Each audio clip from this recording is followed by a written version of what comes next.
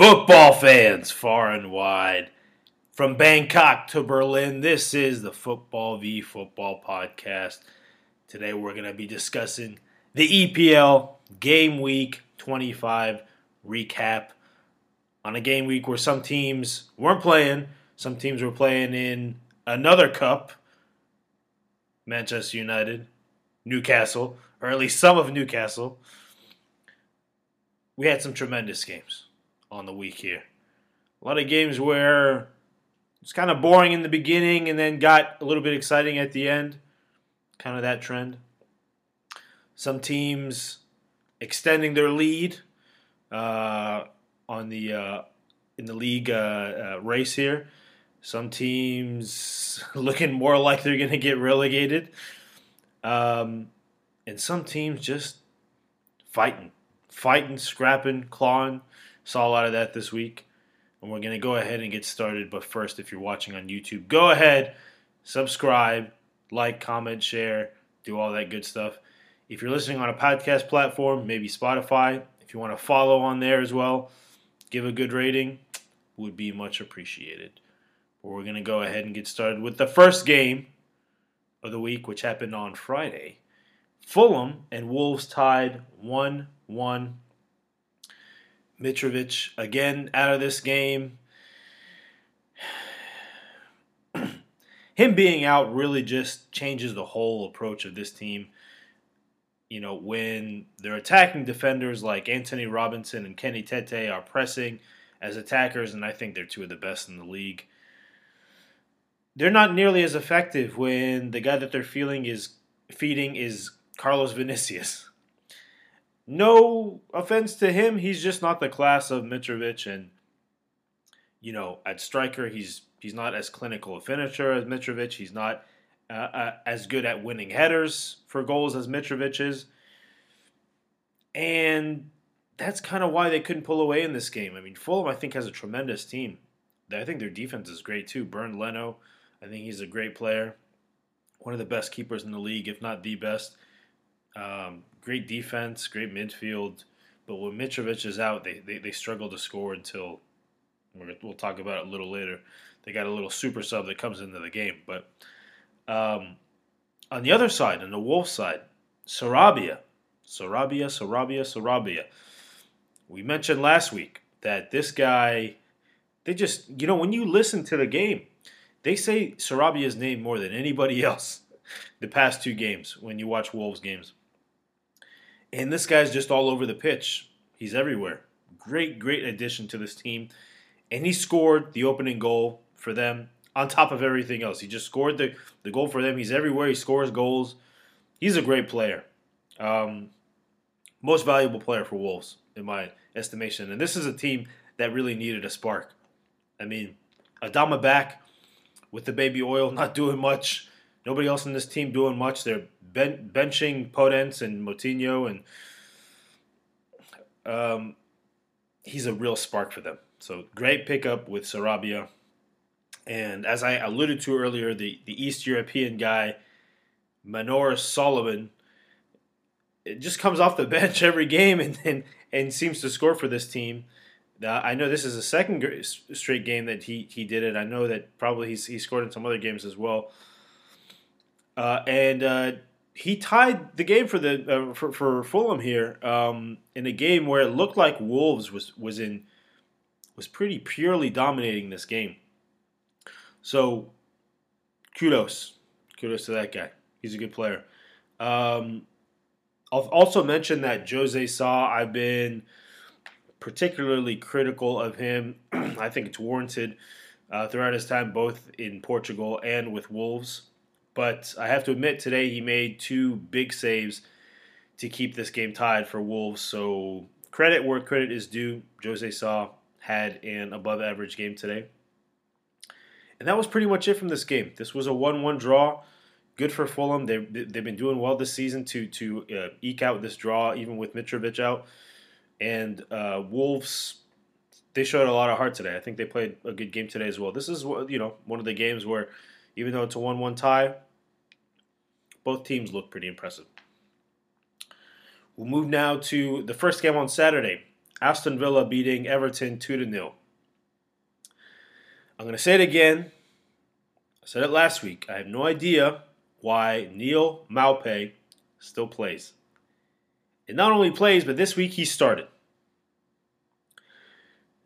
Over the years, this guy is a striker that is so off target, one of the least clinical finishers I've seen, just so imprecise, and this team has better options. And I don't know why he's still playing, to be honest with you.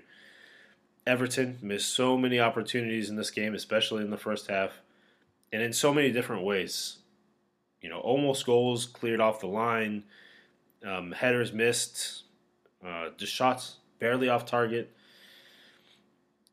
But on the Aston Villa side, Ollie Watkins, aggressive attacking all game in several different ways.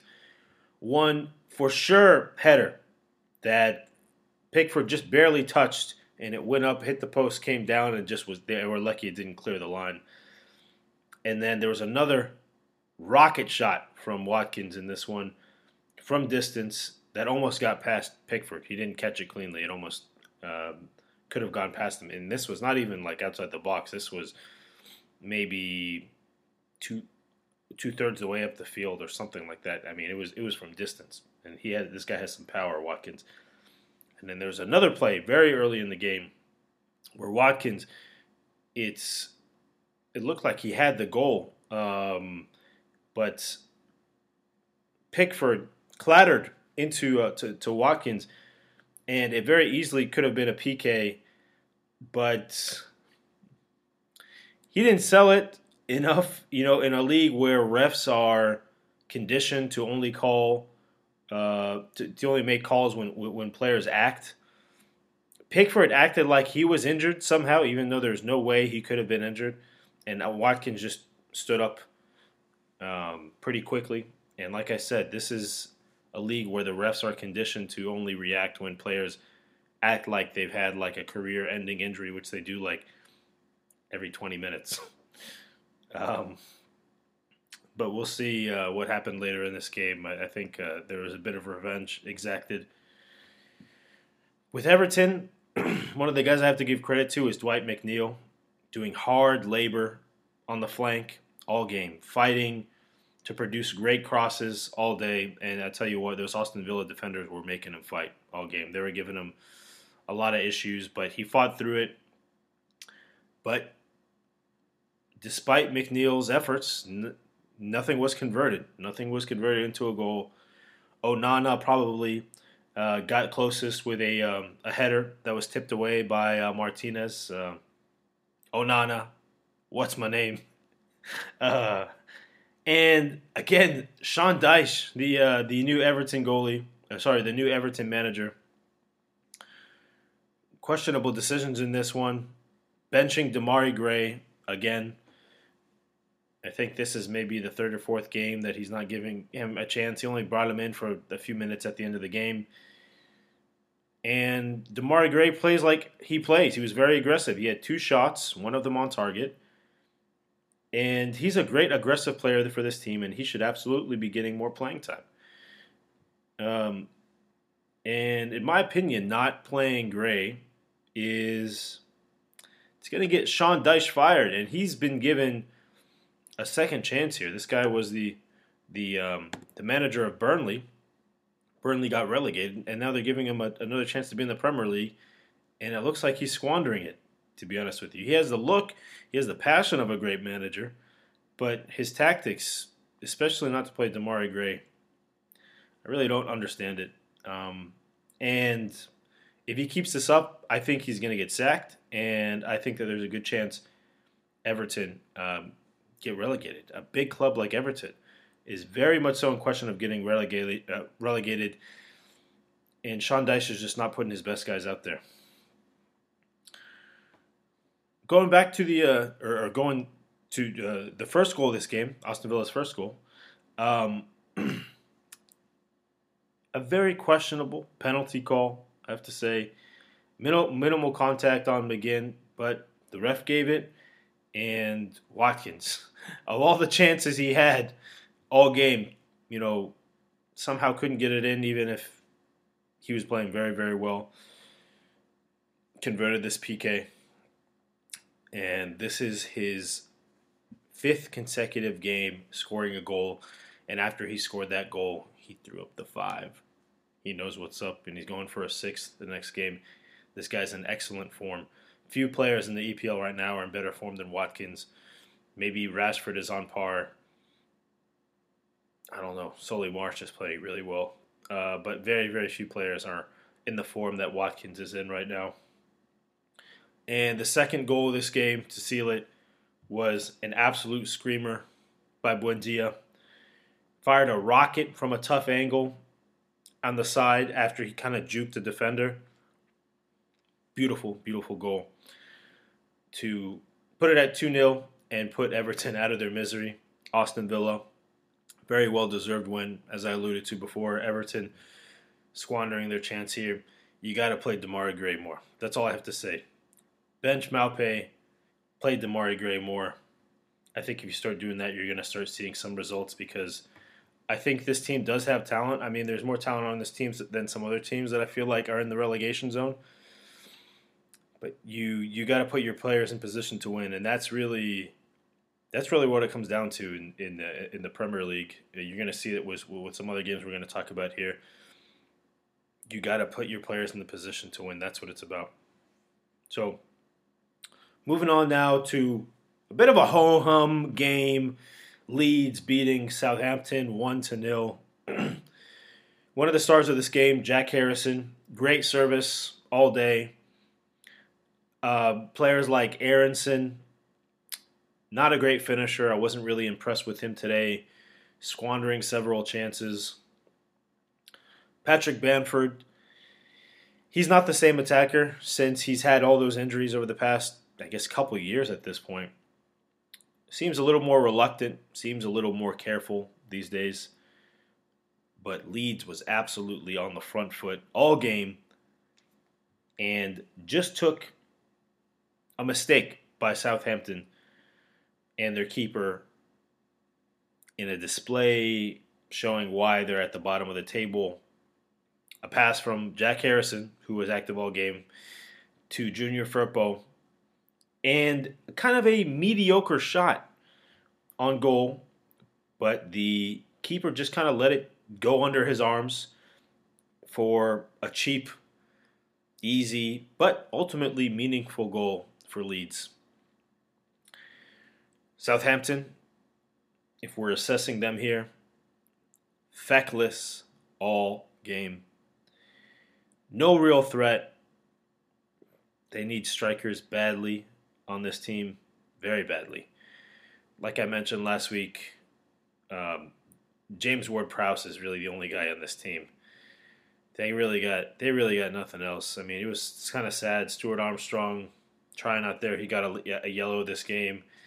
Just he's one of the OGs on this team, playing his heart out, but just couldn't get much done. I mean, this team is in dire need of some strikers. But Leeds, a much needed 3 points here to put them just above the relegation zone. They're now 17th in the Premier League. They'll take whatever they can get. I think they showed their owner in the box this week, getting emotional, shedding tears, just trying to stay alive. And that's the same thing they did last year. They were just trying to stay alive all year, and they barely did at the end of the season. Leeds is a bit of an enigmatic team. It seems like they have potential. They have a lot of American players, and they just signed Weston McKennie as well. Yeah, this is another team that I feel like would benefit from like a better manager. I know they just fired their American manager for another guy, but still, I think that there is upward mobility for this team. On the other hand, Southampton, as we talked about some other teams before, this is another team that is very, very, very much so in danger of relegation. And we've seen Southampton in the Premier League for years and years and years. It would be very strange if they were to get relegated, but it's really looking like that's what's going to happen. I'm not sure if there's another transfer window for them to bring somebody else in to be a striker, but if not, It's looking like they might get relegated. And if so, I hope that James Ward-Prowse, even though he is the best thing that's ever happened to Southampton, I hope he catches on to another team. That's what seems to happen usually with star players on these teams. They get relegated.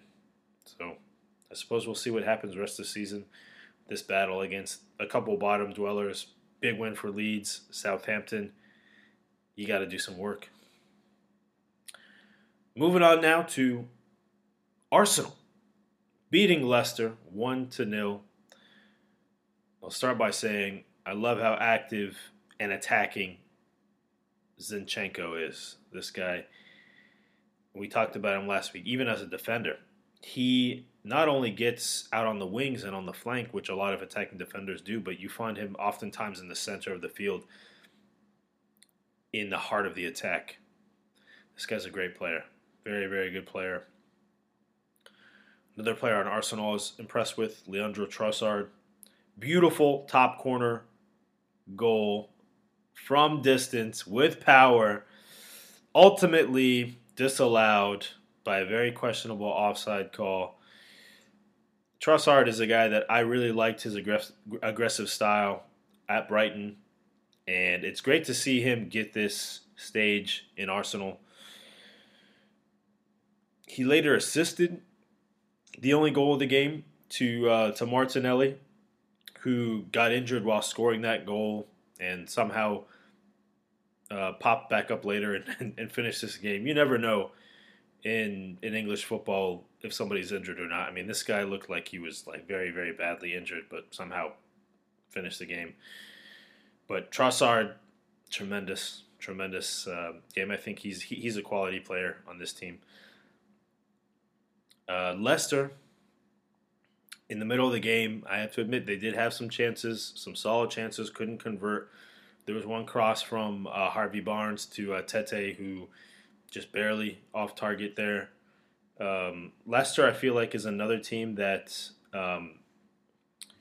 could benefit from more clinical finishers, better strikers. Vardy is it seems like his time has passed, and all they really added is Tete. Iwobi is a very active guy. He also was involved in this one. He's a very active guy throughout the field, but as a finisher, not the best. And Madison is just, I think he has a great feel for the game and great vision, but lately it looks like he's looking a little bit more like Vardy, where maybe the skills are diminishing a little bit. Overall, there's a lot of talk about Bukayo Saka. There's a lot of praise being heaped on this guy, but in my opinion, I think he's a little bit overrated. I saw it in several points in this game. The guy doesn't have a great acumen. He doesn't have great football acumen. He waits too long to make decisions. I think that there are openings way earlier when he has the ball, and I think he is a second too late in a lot of his decisions. And in the Premier League, that really makes a big difference. So that's just kind of my personal opinion on Saka. Arsenal, I think overall, as I see this team, even though they I think are first or second, I guess in the league at this point in the table. I don't think that they're utilizing their full potential. I still see some upward mobility for them if they want to really, if they're serious about winning this league title, taking it from Manchester City. I'm going to say it again. I don't think they use Fabio Vieira nearly enough. And now Reece Nelson has been healthy for maybe 2 or 3 straight games now. And they haven't given him any playing time. When he has played earlier in the year, I think he only has played a couple games. But incredibly active. Many shots on target. I think he scored a goal as well. You got to give this guy an opportunity. You got to give him an opportunity to play. This is 1-0. This could have gone either way. But Fabio Vieira and Reece Nelson, both tremendous attacking players. Arsenal has kind of squeaked by both games this week, this week and last week, against teams like Leicester, who are just kind of middling, and And even Aston Villa last week, it was closer than the score. I know the score was 4-2, but if you watch the game, Arsenal was ahead. Sorry, Aston Villa was ahead 2-1 for large stretches of the game. They were ahead 1-0. They were ahead 2-1, and Arsenal broke it open at the end. But I think Arsenal's missing an opportunity to play some of their other players, like I said, Vieira and Reece Nelson. We'll see if it comes back to bite them when they play some of these better teams. But good win for Arsenal here. Leicester fought hard, but Arsenal gets the points, gets the 3 points, and that's really all that matters. Moving on to West Ham, beating Nottingham Forest 4-0 in a game where the score belies the story of this game. West Ham, admittedly, was on the front foot, keeping Navas very busy in the early portions of this game. Gibbs White for Nottingham Forest, very active, but just no one there to help him finish with a goal. Brennan Johnson, just very average. Not many finishers on this team. And it wasn't until the 70th minute, 70th or 71st, that finally the 0-0 deadlock was broken in this game by Danny Ings. And then right after that, the bubbles started flying and flowing. People were making bubbles in the stand. You could see it all over. And the party started, essentially, at the West Ham grounds. And it was the first of 4 goals in 14 minutes. Yes, that's right. 4 goals in 14 minutes. The floodgates were open. Declan Rice had a beautiful top corner shot on goal, or for the third goal, I believe. Mikel Antonio also had a great header for another goal, maybe the 4th goal. And you can't help but be reminded about Keylor Navas here and his allowance of 7-0 when he played against Spain in the World Cup. And some people are going to have the opinion of him that he is a feast or famine goalie. The same way I feel about David De Gea. I'm getting that feeling about Keylor Navas here to allow four goals in 14 minutes like that.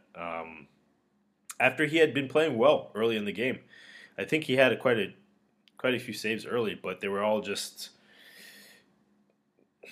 didn't come to anything later on. Maybe that's more of a commentary again on Nottingham Forest's defense, who I am not very impressed with.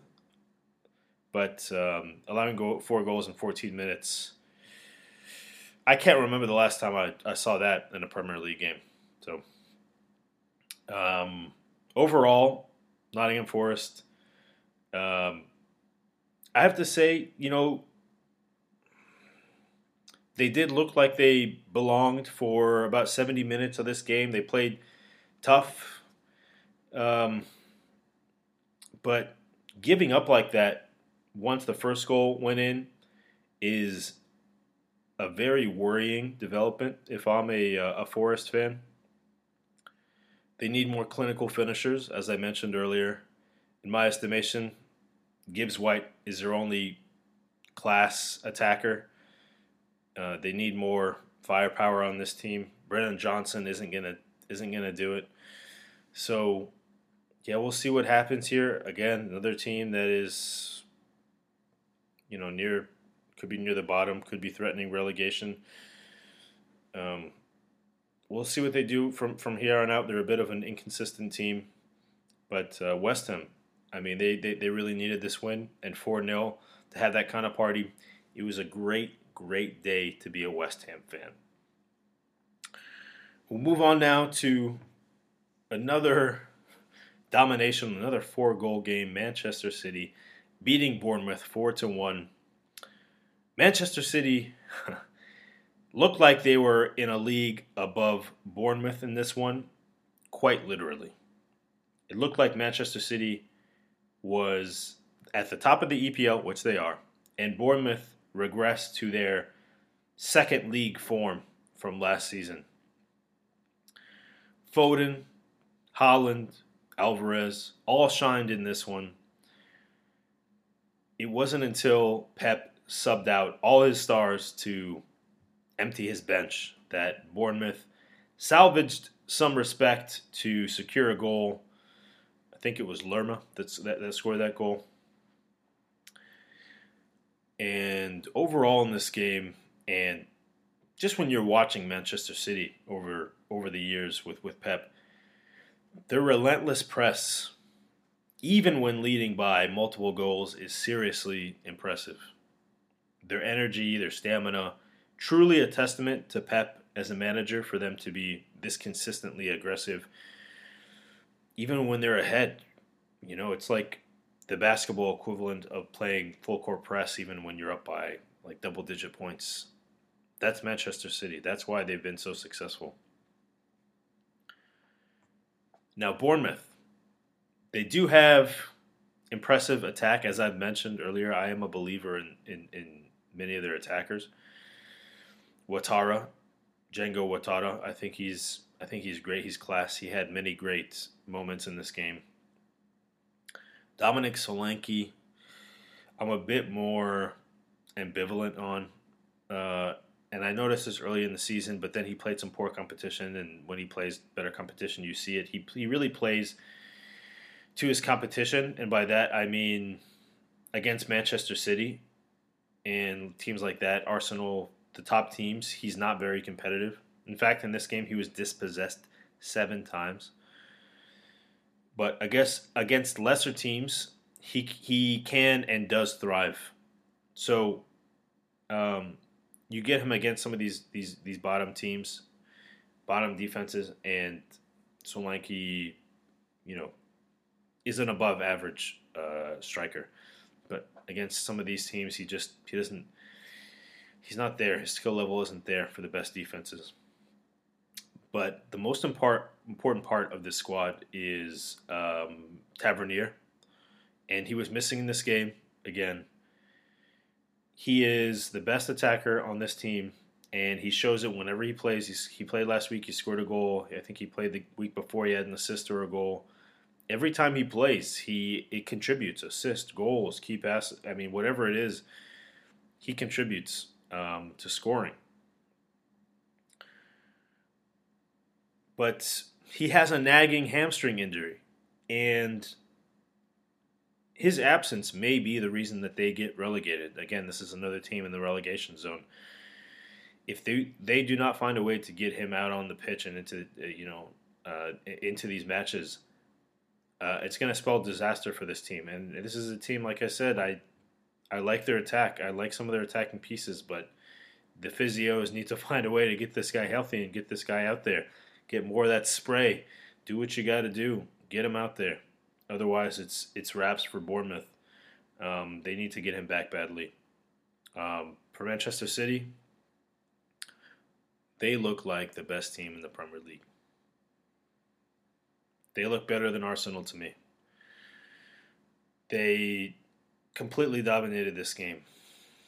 KDB wasn't even playing. I mean, many of the, you don't need me to tell you this, but this team is so stacked. When you look at the substitutes at the beginning of the game, a lot of them look like, it could be a starting lineup on another Premier League team. But to do this without KDB even playing, dangerous team, very dangerous team, and they look like the best in the league. Moving on now to the last game on the Saturday slate, Liverpool and Crystal Palace tying 0-0. Exciting game. Liverpool lacked finishing all day. Salah and Jota had shots on target and off the post, but just not accurate enough. And Salah had a breakaway that in years past he would have outran the defense and finished. But there's no other conclusion than to say he has lost a step speed-wise. He's still an above-average overall player, obviously, and he fed Gakpo on a tremendous assist opportunity that Gakpo just couldn't convert. But overall, I have to admit, it's been a down year for my fellow countryman, Mohamed Salah.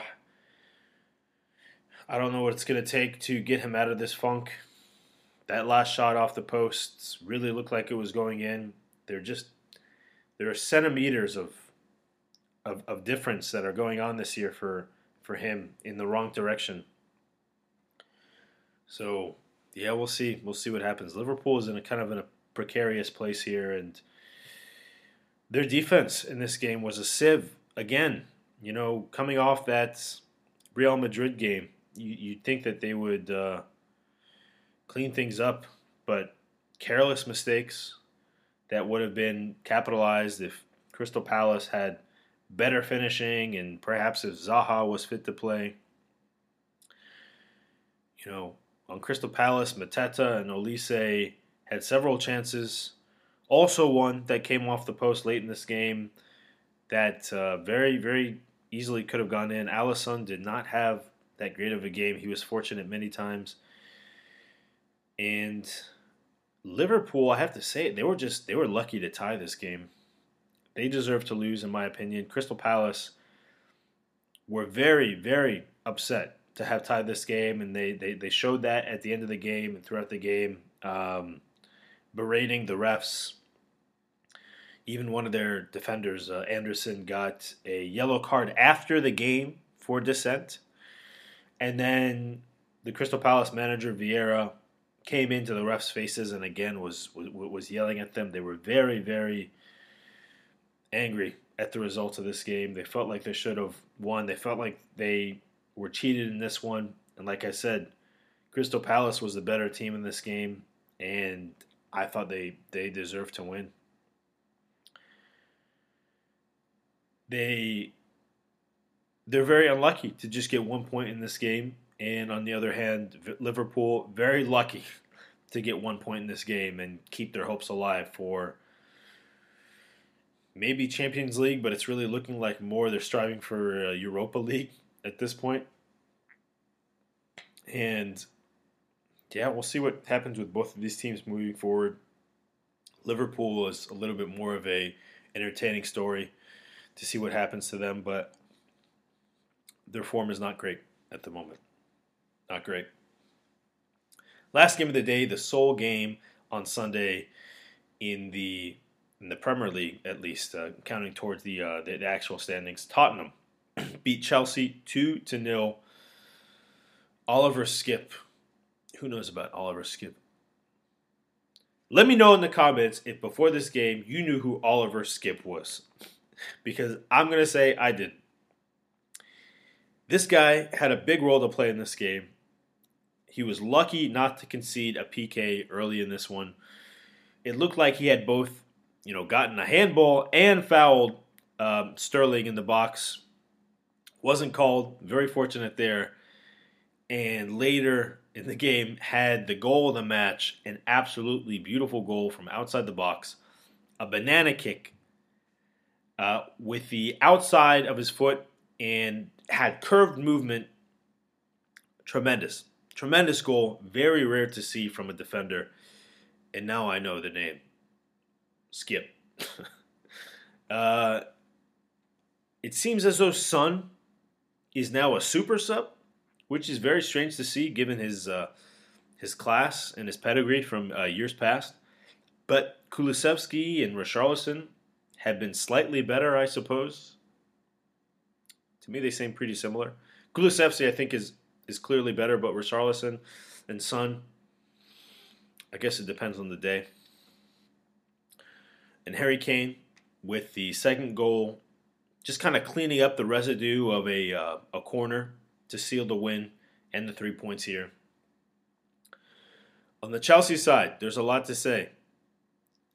Mudryk, the new addition to this team, he was brought on very, very late in this game. He is a player who I see tremendous promise in. His elite speed and his striking. I think he had one of the best opportunities in the second half for Chelsea in this game. He should get more playing time. Another couple notes in this game. The ref struggled mightily to maintain control of this match. Many cards were issued here. A red card was initially given to, or was it maybe like a yellow was initially given to Ziyech, and then retracted it, and then gave him a red, and then I guess it initially appeared as though he had given a slap to the face to Royale, Emerson Royale, but later went and saw the VAR, and that it showed that it was more of a slap to the shoulder that maybe kind of moved into the face. So the ref retracted the red card and gave him the yellow card. Kind of a mess. And there were other dust-ups throughout this game. There was poor pace. As a fan, wasn't really great to watch. There was fits and starts. And even the announcers had kind of a poor game here. They were confused about Ziyech. They thought that he had gotten a yellow card earlier in the game, but he hadn't. So they thought it was going to accumulate from 2 yellows to a red, but that wasn't the case.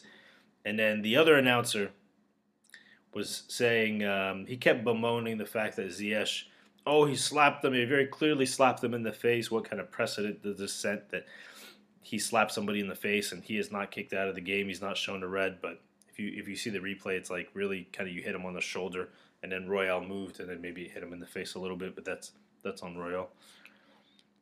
A little self-righteous by the announcer there, and just not the most clearly presented match. And the last point in this game, Graham Potter, again, this is a very big topic. This was actually, I believe, a top news story on ESPN. Tough to do on an American site like ESPN for EPL to get there. But there was a reports that emerged this week about Chelsea manager Graham Potter receiving death threats for him and his family, which is unacceptable, obviously. I want to say that.